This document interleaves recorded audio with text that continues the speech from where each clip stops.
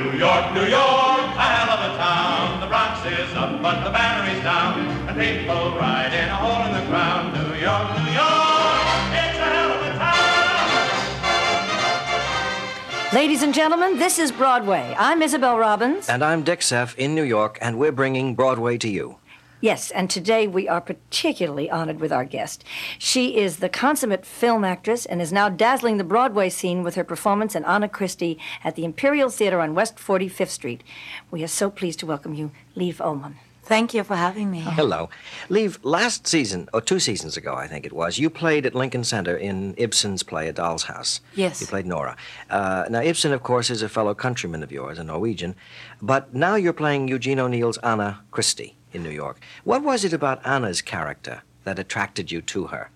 Well, if I was to compare with Nora and the Doll's House, it's 2 women who both find themselves.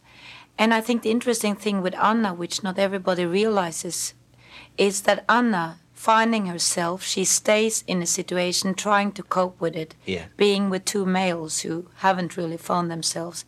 When Nora leaves, Anna stays to cope. So it's this... I never thought of it that way, It's yes. this search for an answer in both cases. Both of them are searching for an answer. One of them leaves the house to find it. The other one wants to stay and find it there. And make it work. And make it work. Oh, that's interesting. I don't think anyone has ever said it. Now, have you played Anna Christie in Europe? No, I've never played it before, and I thought of it as many people tend to do, as an old-fashioned play, and not before I started to work on it.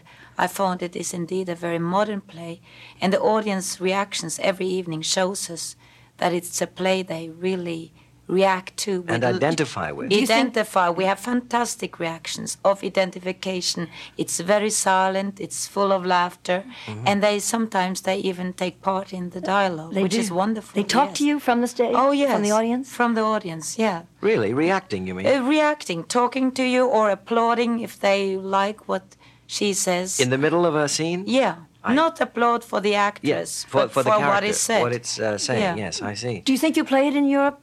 Do you think you feel that you'd like to go on and play it in other languages? And I think, having done it half a year, there are so many plays. I think I'd like this to be my play in America, and my try on O'Neill in America. Lovely. Is O'Neill done in Sweden and in Norway? Yes, I just did Moon for the Misbegotten in Norway. One of my favorite plays. I love it very much. In Norwegian? In Norwegian, with the same director we have here, Jose Quintero. Oh. And that's when we decided on Anna Christie. Oh, lovely. Another earthy woman. Thank you so much for talking with us today.